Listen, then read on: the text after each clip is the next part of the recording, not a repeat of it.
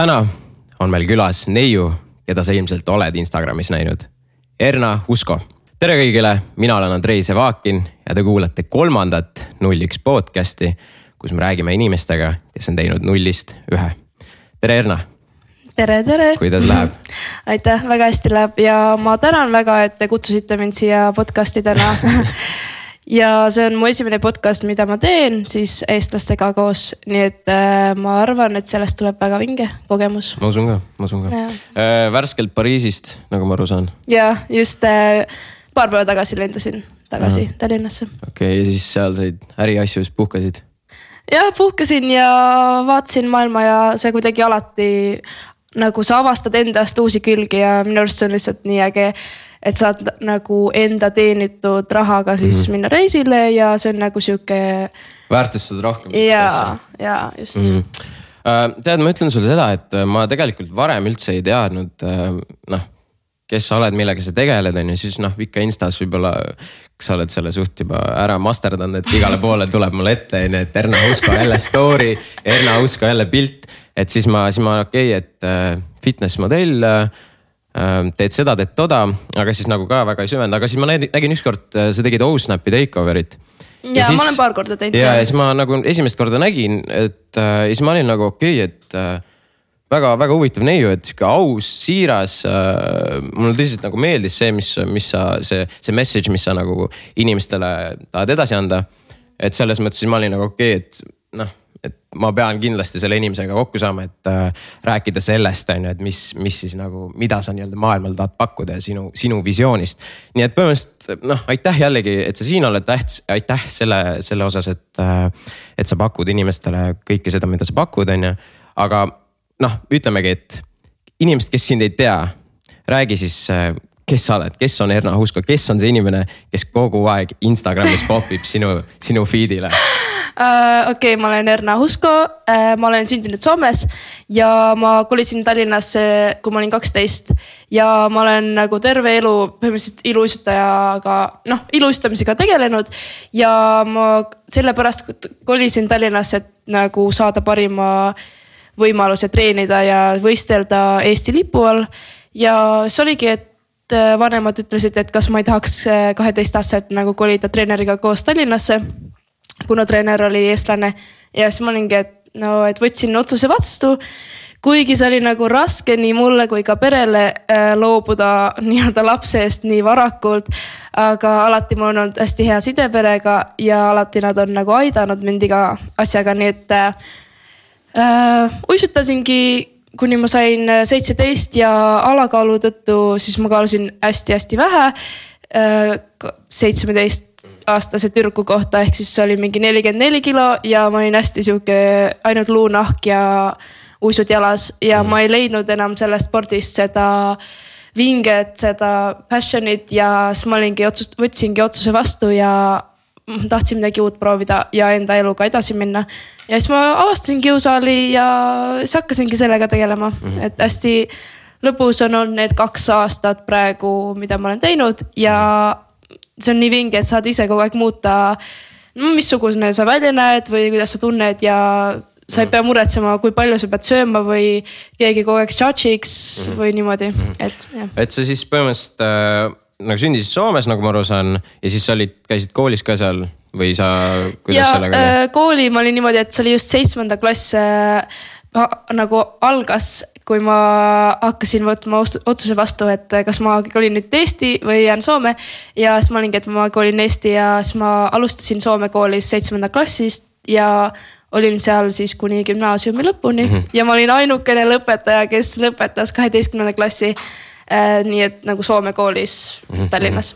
Et siis nagu see põhimõtteliselt tegelikult see põhjus siis, miks sa üldse Eestil tuli öeldki see, et uisutamine, et kas see oli siis nagu selline, kuidas ma ütlen, et kas selline tipp, et sa reaalselt tahtsidki nüüd mingi maailma vallutada selle iluuisutamisega või siis oli siuke, et ma ei tea, proovib või kuidas sellega oli? Mul oli alati kindlad eesmärgid, mida ma tahan ja alati nagu treeningutega ma olin 100% valmis ükskõik milleks ja meil oli iga päev 5 tundi trenne ja see oli nagu lihtsalt, et kool ja trenn ütleme, ja kool. Selline tippsportlase tase ikkagi oli sulle. See oligi, et 6:30 läksid trenni, läksid pärast seda kooli, koolist otse trenni ja olidki jäähallis kuni 7 õhtul ja siis said koju minna ja magama.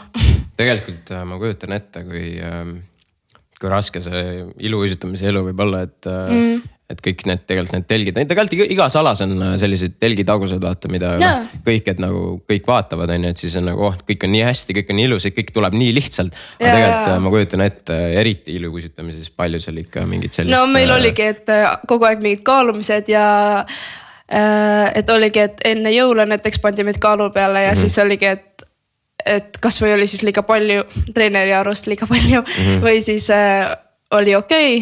Ja siis kui nagu lõpuks jõulud läbi sai mingi puhatud paar päeva ja siis pandi uuesti kaalu peale. Nii et kogu aeg oli siuke veits pressure just selle välimuse kohta ja kogu aeg hinnatakse seda, et mida põhimõtteliselt peenem sa peaksid olema, seda paremini sa oskad uisutada, aga nagu kui praegu ma mõtlen selle teooria järgi, siis see ei ole nagu väga aus, sest et ikkagi kui sul on nagu madal kehakaal, kuidas sa siis jõuad teha seda trenni? Sul ei ole energiat ja sul ei ole energiat ka hüpata. Aga kuidas, kas siis lihtsalt nagu huvi pärast, et nagu kuidas nagu selline asi üldse nagu lubatakse, et kas siis nagu keegi ei vaata, nagu surutakse silmad kinni sellele või kuidas nagu sellega on? Ongi põhimõtteliselt, et nagu väiksed uisutajad ka mingi, ma mäletan, kui ma uisutasin, ma olin just mingi 16 ja niimoodi.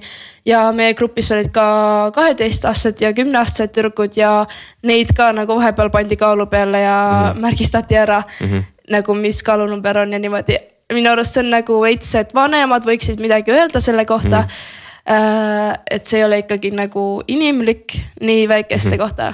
No ma mõtlen ka, et nagu vanemad, et see ei ole kindlasti ainult sinuga, kus põhimõtteliselt sind viidi siuksele piirile, kus sa olid nagu, et okei, et ma enam ei kannata, et kindlasti nagu võiksid, ma ei tea, vanemad või lihtsalt silmad nii-öelda avada ja vaadata tegelikult nagu mis toimub, aga nagu ma räägin, et see ei ole ainult tegelikult iluuisutamises, et see on ikkagi igal pool, et aga okei, et sa siis tegid seda tippspordi elu, sa tulid Eestisse, kuidas sul siin treeneritega ja trennidega Eestis läks, et kui ütleme, mis sa siis nagu saavutasid selle iluuisutamisega? No see on alati on mul kirg ja ma olen alati sellega hästi kaasas olnud ja isegi kui praegu, kui ma ei võistle enam, siis ma ikka lähen trenni nagu jää peale ja siis ma unustan kõik mõtted ära, et see on nagu my way to nagu express myself. Express. Ja. Okei. Mul on tegelikult iluusutamise üks huvitav jutt, kus ma olin ükskord Tartu Lõunakeskuses, siis ma olin nagu, kõndisin emaga ringi seal ja siis vaatan, mingi vend uisutab üksi, täiesti üksi. Paneb seal täiesti. Ei, üks mees. Ja siis uisutab seal. Ma vaatan nagu väga huvitav, et ainult üks inimene, mingi treener oli ka vist kõrval. Ja siis ma olen nagu, okei, mis värk on. Läksin vaatama ja siis ta tuli nagu minule nagu lähemale. Siis vaatan, Jevgeni Pljušenko on. Siis ma ei tea, kas kuulajad vaatajad teavad, kes ta on, aga igastahes maailmameister, olümpiavõitja Venemaalt. Et siis vaatan, et mis asja, et Tartus. Huvitav on ja siis mul ema on suur siuke iluusutaja fänn, et kõik vaatasin neid viimased need olümpiamängud, mis siin kõik vaatasin need kära ja siis ma lähen otsin kähku emale, ema tule, et Pljušenko on seal on ja et siis ta mida sa ajad, vaata, et kuidas see ei ole võimalik. Et siis võtsin kaasa, tuleme näitan sulle, siis tulebki sinna ja siis vaatab, et ongi. Et minu arust nagu nii huvitav, et tegelikult see iluusutamine nii suur sport ja siis lihtsalt tullakse siia nagu Eestisse selliseid väikseid treeningkämpe. Nagu meil oligi alati Tartus suvel need treeningud, treeningulaagrid oligi mingi 6 aega kestis, me elasime hotellis ja oligi nagu 6 korda nädalas treenisime ja 1 päev siis oli vaba. Ja oligi lihtsalt, et kogu aeg trenn ja sul ei olnud mitte midagi nagu muud ja see oligi kõikide nagu eesmärk, et trenni teha ja minna sinna laagrisse ja maksta suured summad treeneritele. Nii et nagu jah, see on hästi lahe, et siuksed maailmastaarid käivad ka Tartus, kui mõelda, et Tartu on nii väike linn tegelikult, mida maailmas oleks võimalik, nagu kus võiks veel treenida siukse taseme uisutaja ja siis tavalist Tartu, et nagu ma olingi sellepärast, ma olingi šokis ja siis ema tule vaata. Aga okei. Sa siis, millal sa nagu siis selle otsuse vastu võtsid, et okei, et nüüd enam mina ei jaksa, see ikkagi ei ole nii-öelda see, mis ma No see oligi siis, kui just suvelaagrid hakkasid 2000 16, et oli just suve algus ja meil oli esimene laager. Tavaliselt meil on suve nagu 2 kuud kestab suvevaheaeg siis kõikidel koolist ja siis ongi paar laagrit. Ja see oli esimene laager, mis meil oli sellel suvel ja siis ma olin juba 2 nädalat seal trennis olnud ja nagu laagrimaksud kõik maksnud. Ja siis ma olin lihtsalt nagu juba enne laagreid ma oleks pidanud tegelikult ära ütlema ennast sealt ja mitte maksma, aga siis ma olingi, et ma ei tea, mul oli kogu aeg mõttes see, et nagu ma ei jõua seda enam seda sporti teha, et ma tahaks nagu lihtsalt olla tavaline noor nagu naine ja noor nagu mis on teenager, mida kõik teised teevad suvevaheajal, reisivad. Jaa, mul on kõik, jaa. Kuni 17-aastaseni ma olin siis iga suvi lihtsalt jäähallis ja mul ei olnud mingit muud elu. No tegelikult see eriti kui nagu nii-öelda 16-17 oled ja kui sa teed nagu siukest sporti, vaata see on minu arust nagu kõige tähtsam aeg nagu, kus nagu tegelikult see otsus vastu võtta. Et kas sa siis lähed nagu reaalselt seda asja vallutama või siis sa oled nagu, et okei, et see siis ei ole minu jaoks või nagu ma lihtsalt ei taha. Et pärast seda on juba vaata veidi raskem, sa oled juba täiskasvanu, et siis võib-olla ei ole nii palju võimalusi, kui noorena sul nagu arened rohkem ja siis ongi see ülitähtis moment otsustada. Nii et ja sa muidugi otsustasid selle poolt, aga sa leidsid ikkagi selle, selle teise asja nüüd, millega sa nüüd tegeled, et kuidas siis nagu see, lõpetasid ära selle iluuisutamise, võtsid selle otsuse vastu, mina enam ei tee. Et kuidas siis, kui pikk see protsess oli enne, kui sa läksid jõusaali ja mis seal nagu vahel toimus?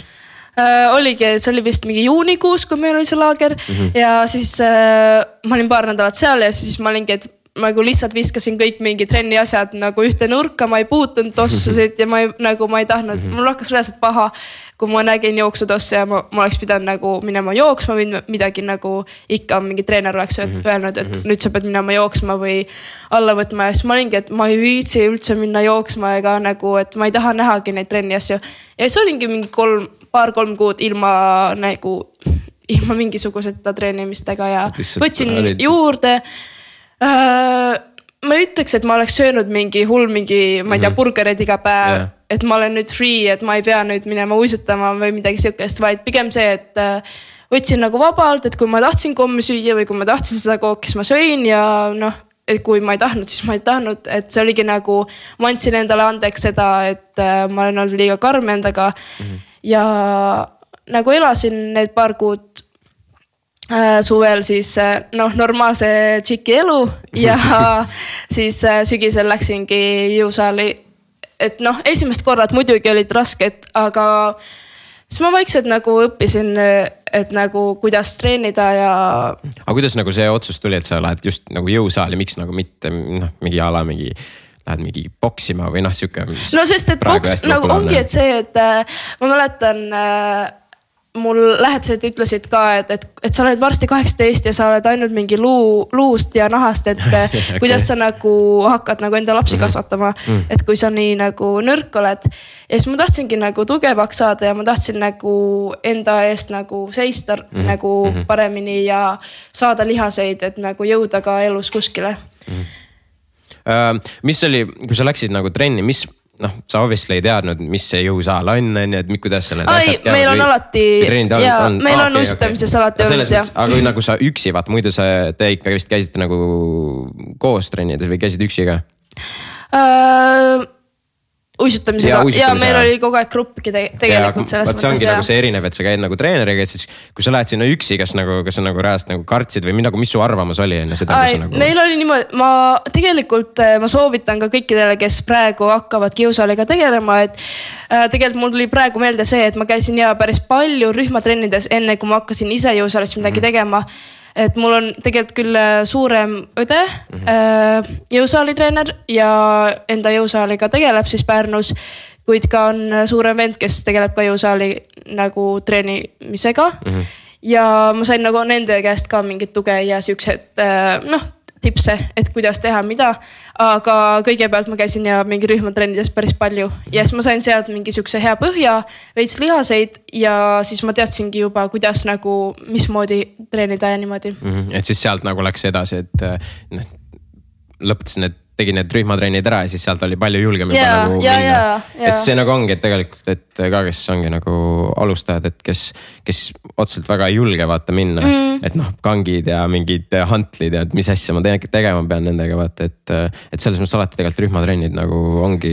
Jaa, rühmatrennid ja võtad enda sõbranna kaasa või lähed emaga või ma ei tea, poisiga, lähete koos ja avastate seda ja kindlasti teine näeb, kui sa teed veitsa valesti, põlved lähevad näiteks viltu või mida iganes, et ma arvan, et kui sa üksinda ei taha minna, siis kindlasti võtta keegi inimene, kes on juba käinud on käinud jõusaalis, teab, kuidas seal olla ja aitab sind. Või siis, kui sul on raha kõrvale pandud, siis sa võid võtta eratreeneri. Need eratreeneri lõbud ei ole vist kõige odavamandist, aga selles mõttes ikka see tasub ära, see annab nii palju juurde. Jaa, nagu sa võid eratreeneri võtta näiteks mingi kuuks ajaks, ta näitab sulle, kuidas sa teed õigesti need ja siis sa saadki neid, see ongi investeering, et sa investeerid korraks selle eratreeneri endale ja sa saad neid nippe asju kasutada, siis ma ei tea, järgnevad mingi paar aastat vähemalt kindlasti. Okei, no nüüd on põhimõtteliselt siis sinu treenimise nagu alustamisest on 2 aastat põhimõtteliselt möödas peaaegu. Milline nagu see teekond on siis, et sellest põhimõtteliselt, kui sa esimest korda nüüd läksid jõusaali kuni praeguseni, et milline see on, et kas see on nagu mingi üles, alla, kogu aeg siuke, on vahepeal mingi komistuskive olnud või? Ma ei tea, minu arust see läinud mega kiiresti, sest et kuidagi ma alustasin hästi väikse jõusaaliga muidu, et ma ei läinud otse nagu hästi suurdes, see oli kuidagi mulle ebamugav, et seal oli nii palju inimesi. Aga, ja ma ütlesin, ma ei taha kunagi MyFitnessisse minna, et seal on nii palju inimesi, et ma ei taha sinna minna. Ja ma käisin hästi väikses jõusaalis tegelikult alguses ja lõppude lõpuks see väike jõusaal pandigi kinni ja siis ma pidin lihtsalt enda valiku tegema ja siis ma läksin MyFitnessisse üle, aga... Ei, ma mõtlengi, et nagu, mis oligi see, et ütleme, sa alustasid, et kas oli midagi sinu jaoks rasket ka, et nagu, et nüüd ma ei taha trenni minna või siis oli mingi, et jess, et nüüd ma näen arengut ja siis nagu motiveerisin edasi tegema. Kuidas see nagu see protsess, mis seal vahepeal oli? No alati, kui sa näed arengut, siis sul on ikka väga hea ja sa oled väga uhke enda üle, mida sa oled saavutanud ja esimese nagu poole aasta jooksul ma sain väga hästi tulemusi tegelikult, sest ma järjepidevalt mul oli enda plaan, kuidas ma treenin, kuidas ma söön ja ma sain sellega päris palju tulemusi ja siis see andis kuidagi nagu nii palju energiat juurde ja eriti see, kui nagu inimesed su kõrval näevad ja nagu ütlevadki mingi ilusti sulle, et sa oled nii hästi ilusti tublisti saanud, ma ei tea, lihaseid endale juurde ja et anna mulle mingi nippe ka, vaata, kuidas ma saan treenida niimoodi. Et see kuidagi annab alati hästi palju motivatsiooni juurde. See motiveerib kindlasti ja et kui sa nagu oledki reaalselt midagi õigesti teinud ja no inimesed lihtsalt panevad seda tähele ja siis ongi, et nagu okei, et sa oled tubli. Ja kui sa nagu alati tuleb siukseid hetki ka, kus sul motivatsioon nagu madalal ja võib-olla nagu just see päev ei tahagi trenni minna või on, ma ei tea, väsimus või midagi siukest. Ma mäletan, kui ma kusjuures käisin Mereakadeemias, õppisin laevajuhtimist ühe aasta.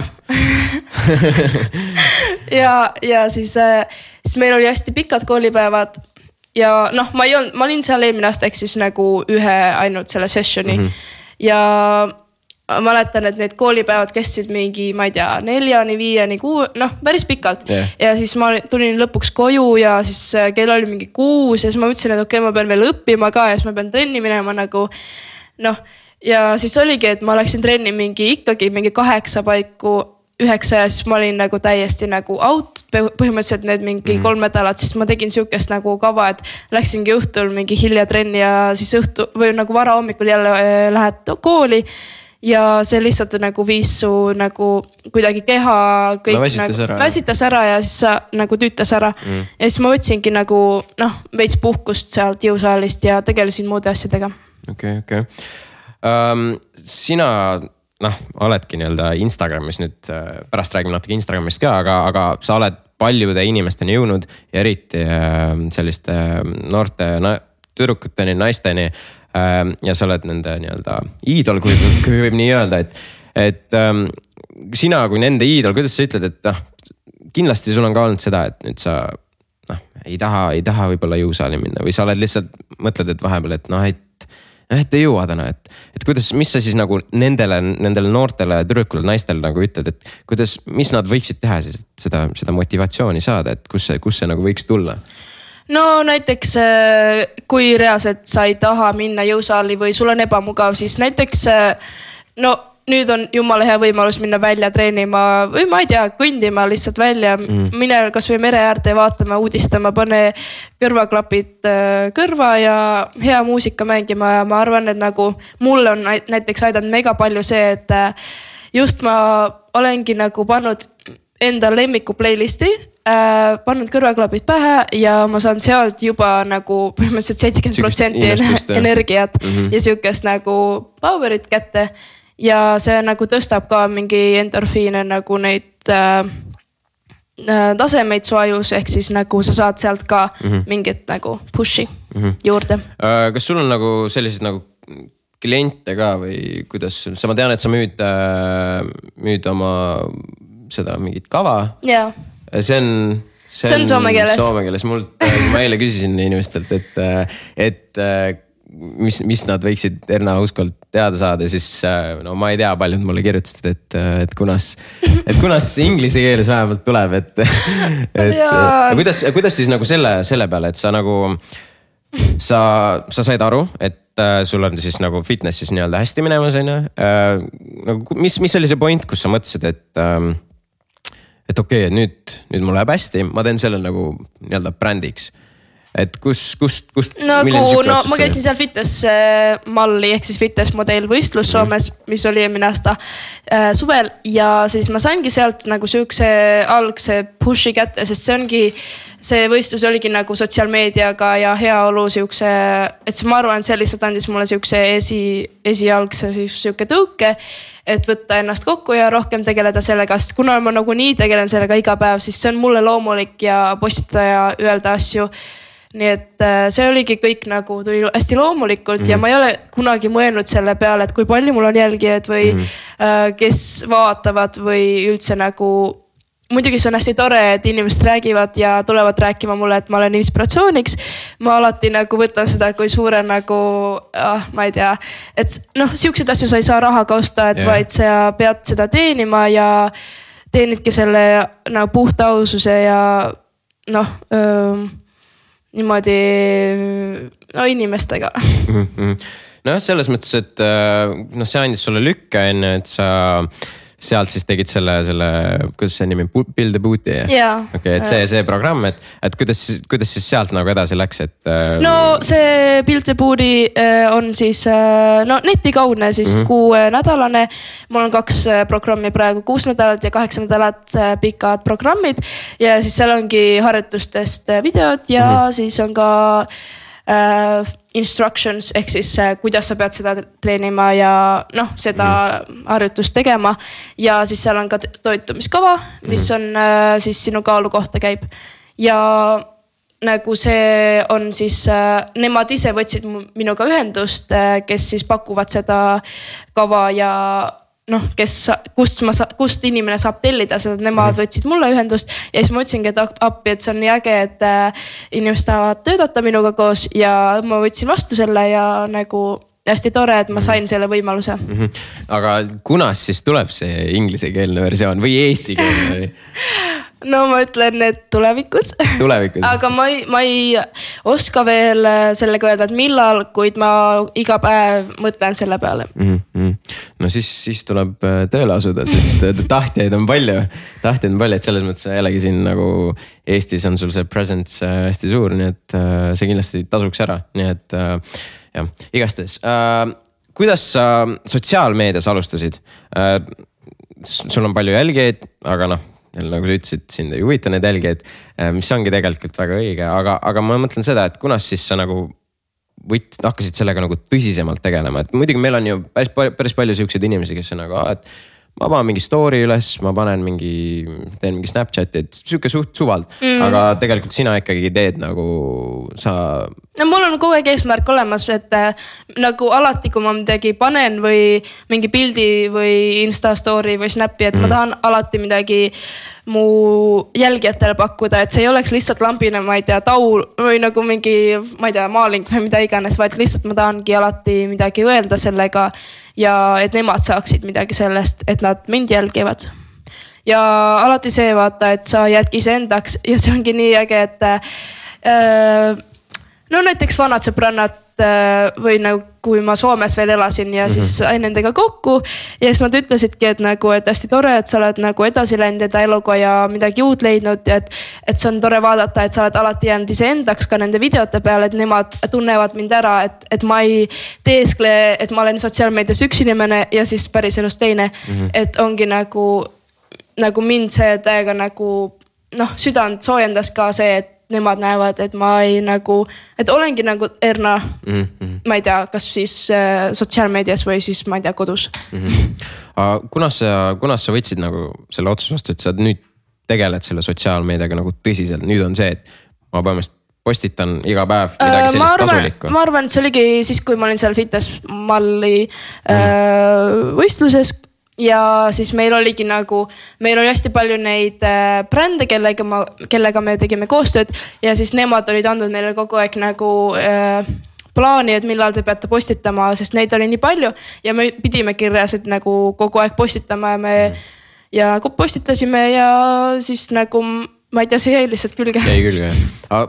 Rääkides sellest võistlusest, et kuidas see nagu, kuidas sul see läks, kuidas sinna said, mis üritus täpselt oli?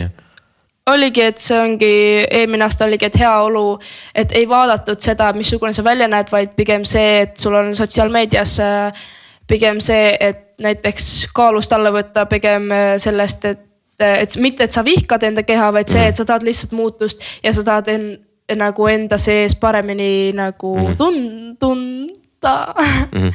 Ja siis jah, et pigem seal oligi see, et sa tunneksid ennast hästi ja siis me kasutasime hästi palju sotsiaalmeediat. Ja kuidas sul läks seal? No hästi, aga seal oli küll mingid nagu häiretegijad. No ma mõtlen, et millest nagu mõni ei saanudki siis aru, kust lõpuks need punktid tulid, näiteks esikolmikule. Mina ei saanud 3 parema sisse, kuid nagu seal oli jah mingid faktorid, aga ma ei võtnud seda südamesse seda, vaid ma võtsin pigem seda, et appi nagu... See on nagu lüke, et see oli hea kogemus, et alati nüüd ma saan nagu veel paremini teha midagi. Minu arust ka sellised üritused just... sul ei pruugi isegi hästi minna või vahet ei ole, kuidas sul läheb, et ikkagi lõppude lõpuks on see, et see annab sulle nii palju inimesed. Praegu kas või nende, ma ei tea, kas sa Superstari saadet jälgid, aga igastes seal on tegelikult sama, et praegu ka hästi paljud, kes nüüd ütleme stuudiovarst, kust iganes välja langesid, et need ka juba kõik, ma näen, et tahavad tegutseda, tegutsevadki, et selles mõttes kõik need siuksed saated, ma ei tea, võistlused annavadki, et selles mõttes, et kui on sul võimalus reaalselt osa võtta siuksest asjast, siis kindlasti, mina vähemalt soovitaks kindlasti osa võtta, et tuleviku jaoks on... No seal valitigi 500 tüdruku seest 10 parimat ja siis ma sain sinna 10 parima hulka ja juba see oli nagu juba äge. Et selles mõttes jah, et me ei olegi siuksed üritust huvitav kuulnud ka, et siuke heaolu mingi siuke... Taast on mingi siuksed mingi fitness mingi... Nagu see ongi see, et Soomes nad on veits eespool kui Eesti. Ja sellepärast ma juba tean, jah. Et varsti on siis Eestisse ka tulemas. Ma arvan küll.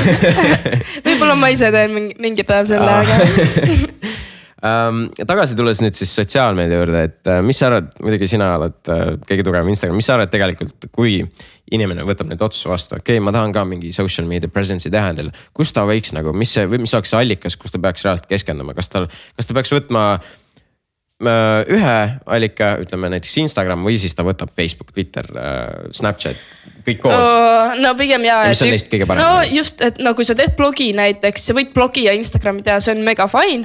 Aga kui sa nüüd hakkad mõtlema, et või nagu Instagram, Snapchat on ka fine, et koos teha, aga nagu kui mingi allikas hakkabki teist allikat sööma näiteks ajaga või sa tunned, et sul on pressure'id selle peale, et sa pead igasse allikasse postitama midagi, siis pigem mõtleme et nagu veel mingi 1-2 vaata. Et mul on endale Instagram ja Snapchat siis kõige aktiivsemad ja Twitterisse ma lihtsalt panen mingid mõtteid, mis mul vahepeal pähe tuleb. Okay. Et mis on sinu kõige lemmikum? Ma arvan, et Instagramis oled kõige rohkem.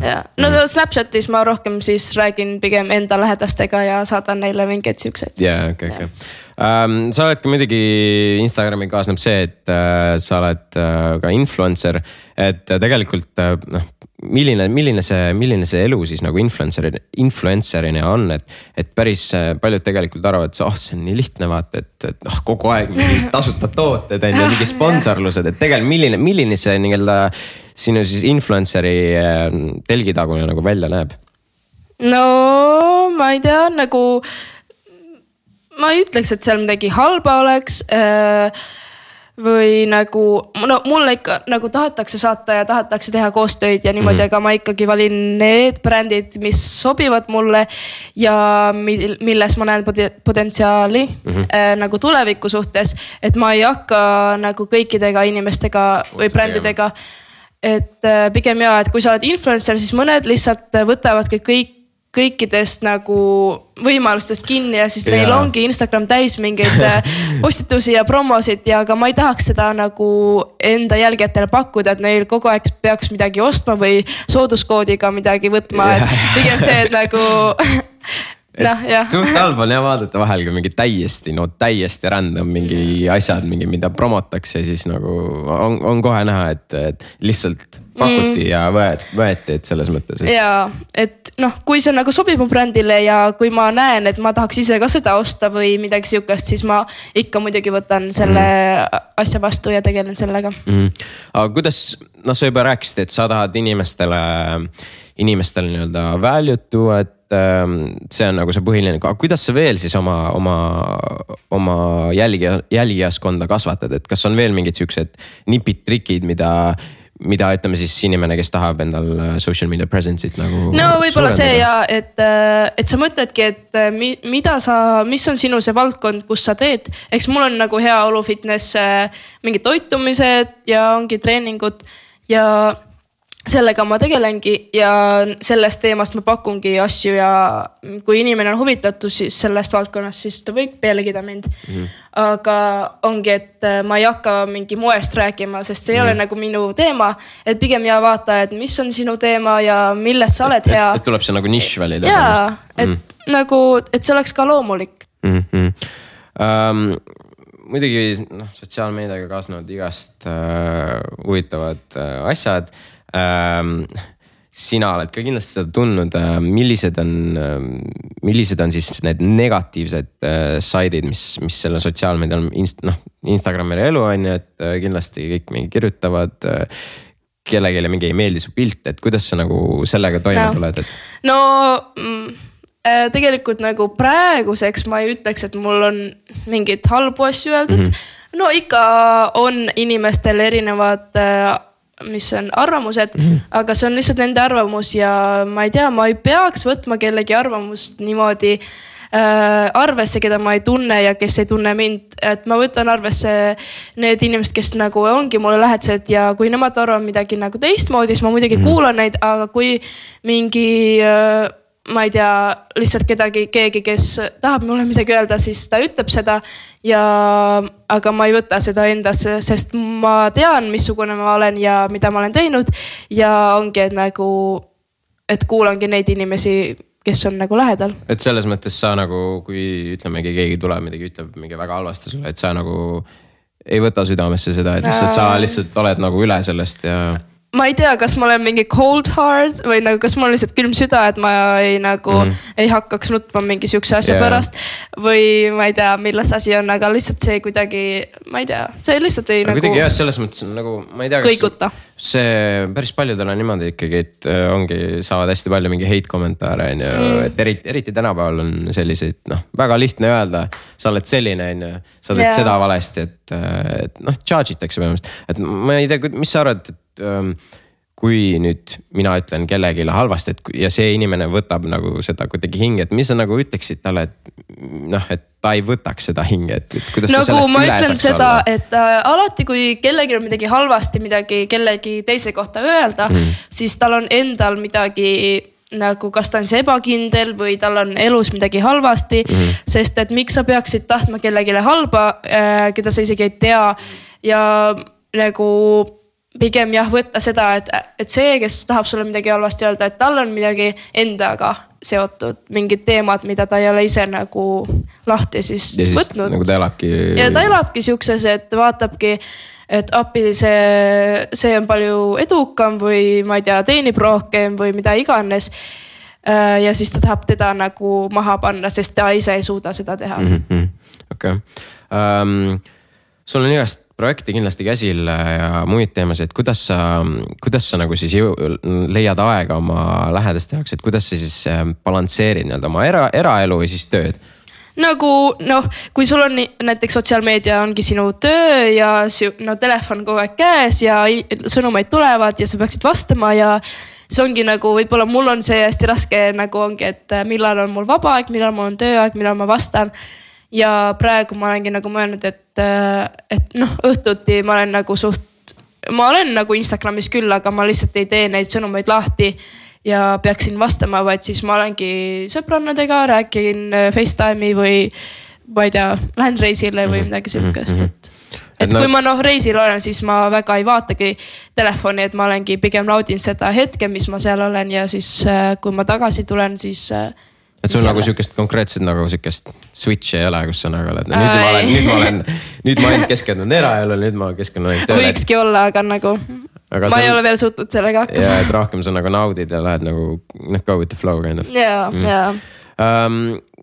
Kuidas sa ise, vaata me natuke rääkisime motivatsioonist, et kuidas sa ise hoiad ennast nagu motiveerituna, et kindlasti sul on ka palju teha, trennid, kõik, igalt poolt tuleb sõnumeid, asju, et kuidas sa nagu sellest ära ei väsi ja kuidas sa hoiad end motiveerituna?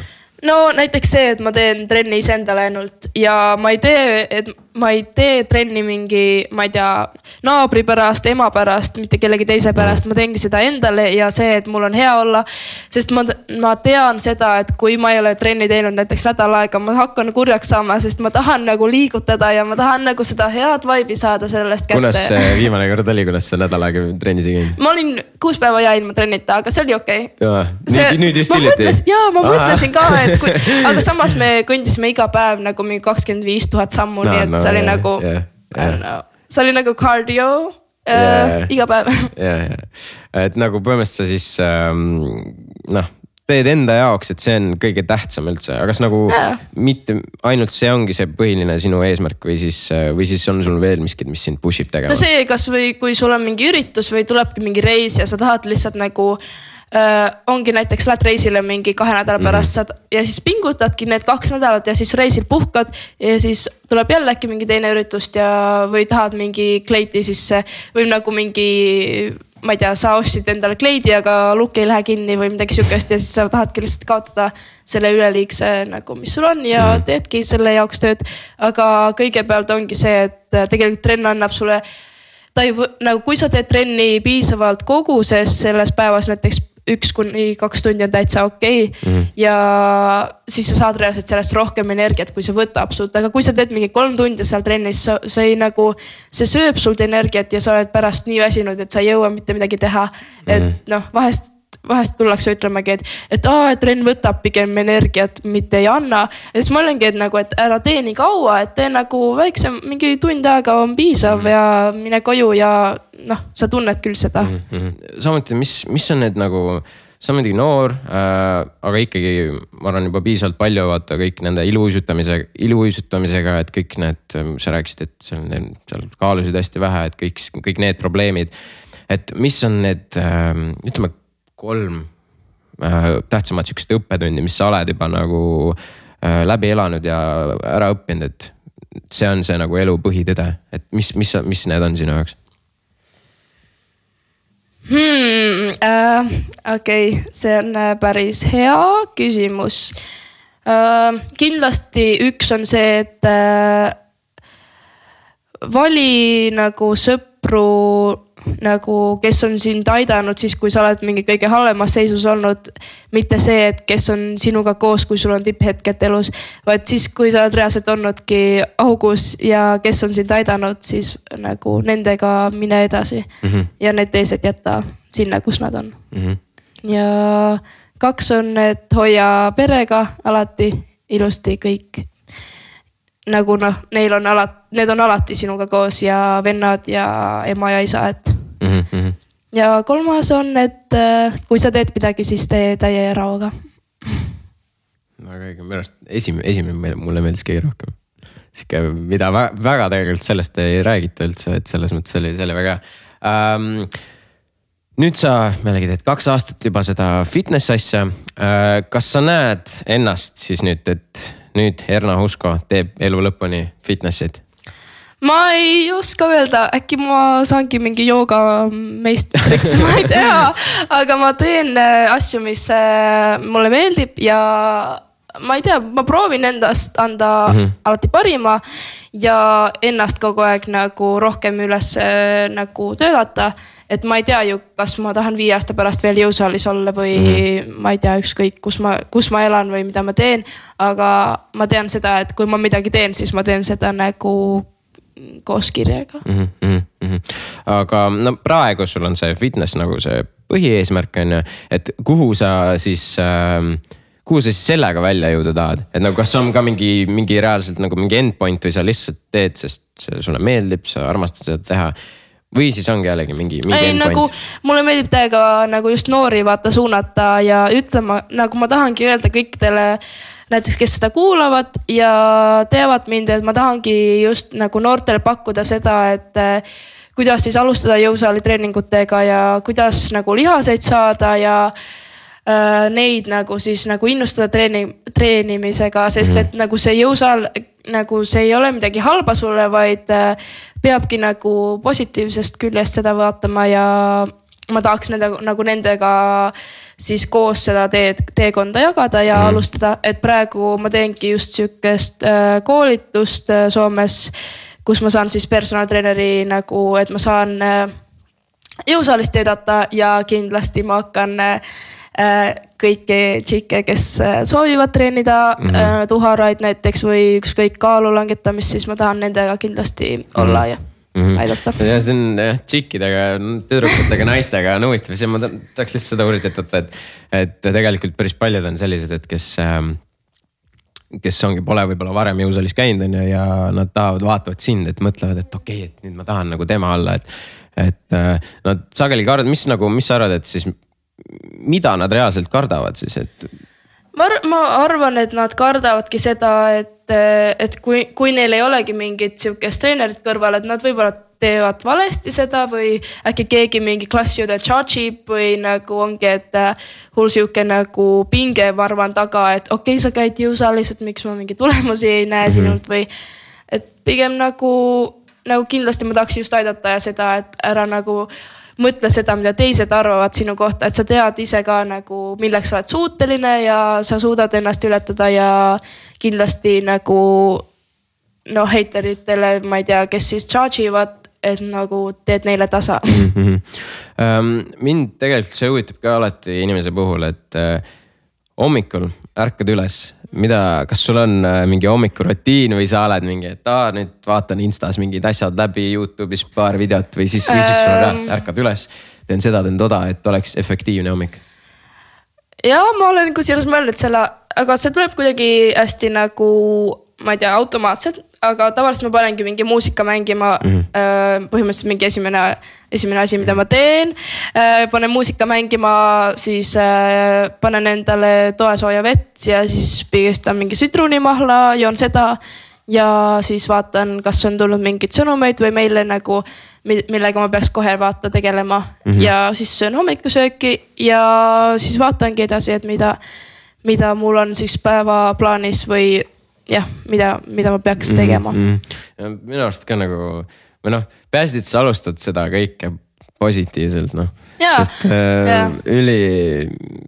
üli raske, eriti mul on ka viimasel ajal nii olnud, et ärkad üles siis mingi, ma ei tea, võtad telo kätte, siis vaatad, kõik consume'id seda, mis seal on, vaata, kõik on suht päris palju mingi negatiivset käes, sa oledki nagu päev algab ka niimoodi, et. Jaa, aga sa võid ka mõelda seda, et neid inimesi, kes sa jälgid, vaata, kas nad nagu panevad sind nagu negatiivsesse sükksesse vibe'i või kas sa pigem saadki mingit energiat sellest, sest ma olen kõik nagu inimesed ära kattinud, kust ma olen saanud ükskõik mingid negatiivseid nagu sa tead ju, kui sa saad kellega kokku ja sa tunned mingit hull sükest pressure'it ja pinget, et nagu no ükskõik, kas te räägite mingil teemal või ta charge ib sind täiega või midagi siukest, siis ma olengi alati nagu olnud, et miks mul peaks olema mingi siukene inimene elus. Ükskõik, kas ta on väga, ongi, et ta on tegelikult väga armas inimene, aga kui ma niimoodi mõtlen, siis ma saan pigem nagu siukest nagu halba tunnet endale, et miks ma peaks seda nagu endale tahtma, et kõik tahame ju hästi elada, et ongi, et vali endale, keda sa jälgid ja kati need, vaata, et sa ei pea olema riius kellega, et sa ei jälgi teda, vaid sa tead ju, et missuguseid asju ta postitab võib-olla ja mis nagu võib-olla sind nagu häirib. No jah, täna hakkab unfollow ma siis kõiki. Aga kas nagu see, mis sa just rääkisid, kas see nagu kandub nagu sinu pärisellu ka, et sa ümbritsenud nende inimestega, kes siis nagu reaalselt teevad sust parema inimese või siis sul on lihtsalt siuksed inimesed, kes nagu kuidagi on jäänud ja nad on siuksed. Ma olen choose'in inimesi, kes teevad minu eraelust ja siuksed asju, mida sotsiaalmeedias ei ole, et hästi paljud ma sain aru, kui ma hakkasin nagu rohkem näiteks nähtaval olema Eesti meedias või sotsiaalmeedias, siis ma sain aru, et kes tahavad minuga olla ainult sellepärast, et mingi feimi saada juurde või kes on reaalselt olnudki nagu toetavad ja olnud, sest et ma kuidagi nagu sa tunned ära, kui inimene nagu tahab sinu käest midagi saada, mida neil ei ole või midagi siukest, et alati mulle hoian silmad lahti ja kõrvad veel. Jah, et peabki choose ima selles mõttes, ongi lõppude lõpuks, kui sul ongi mingid siuksed negatiivsed inimesed ümber mingi. Või kes panevad pidu iga nädalavahetus. Nojah, nii on, aga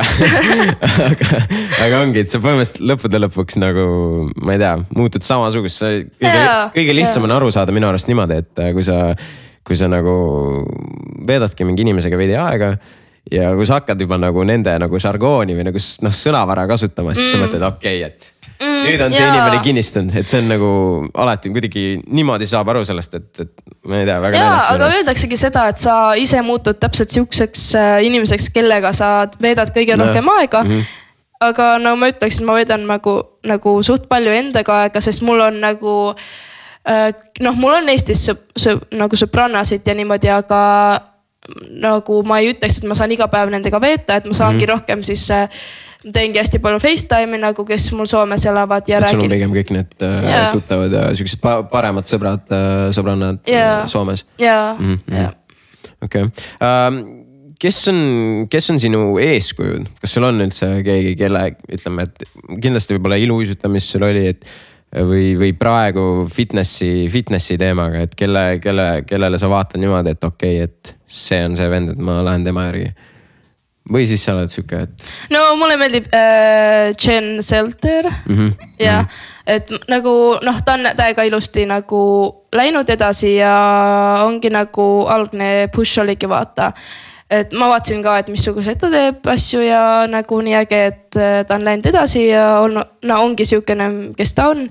Aga nagu tavaliselt aga ma ei tea, ma ei jälgi teda, sest et kui ma jälgiks teda, siis ma tunnen, et ta mõjutab mind hästi palju või kuidagi, et sa hakkad nagu temaks muutuma. Ja ma ei tahakski nagu, ma ei tahakski seda teha, vaata, et ma jälgin mingit, et oh my god, ma nagu this is my idol ja vaata. Ja nagu võib-olla nagu mõndadel juhtubki see, et hakkab copy paste ima või mingi siuksed, et nagu sa tahad reaalselt koopia olla nagu ei, et pigem nagu jää endaks ja mõtlen enda mingi versioon sellest pildist välja või mida iganes. No tegelikult ma arvan seda, et otseselt koppimine nagu ei ole paha, eriti alguses. Eriti alguses, et selles mõttes ongi see, et kui sa tahadki midagi teha, siis sul on mingi sihuke eeskuju ja sa võta nagu tema järgi ja hakkadki mingit. näiteks ma võtan enda näitele, võtan, ma ei tea, mingi chainsmokersid ja hakkan nende järgi mingi mussi tegema. Aga lõppude lõpuks on see, et ikkagi, noh, see on muidugi jällegi inimese enda teha, et kas ta võtab selle otsuse vastu, et ta sealt teeb midagi, noh, ta võtab selle aluseks ja siis sealt ehitab midagi ise juurde ja mis on nagu tema ise.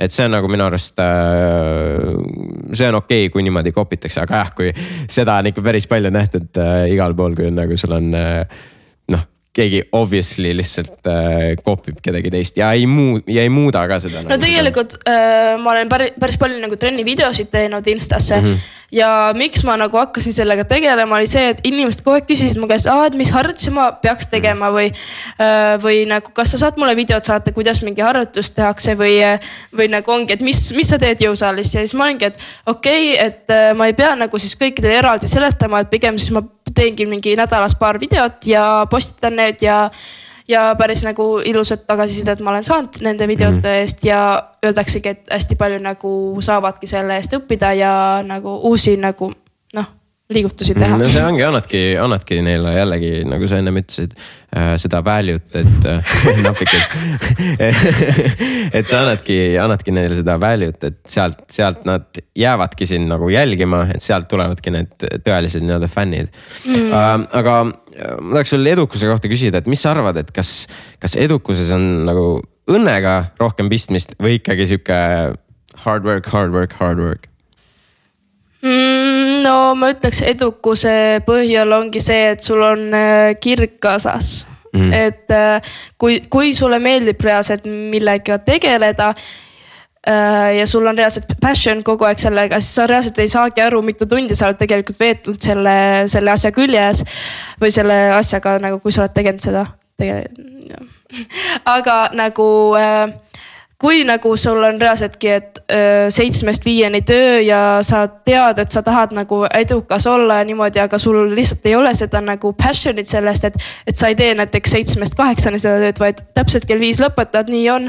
Ja sa ei viitsi ekstra tunde näiteks teha, et pigem siis mõtled nagu, et kas see on ikka see, mida ma tahan teha või nagu, sest kui sa nagu teed seda kirjaga, siis sa ei vaata nagu tunde, kui palju sa veedad sellega või okei, ma tegin nüüd 2 tundi üle või mida iganes.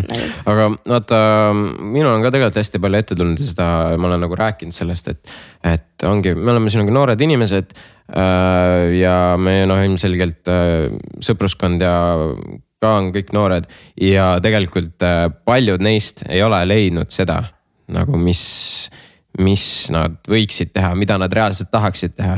Et noh, meie siin nagu, sul on nagu fitness on ja mul on muusika, aga ütleme, ma ei tea, mul on mingi sõber, mingi Andrus on ju, kes ei tea, mida ta teha tahab on ju.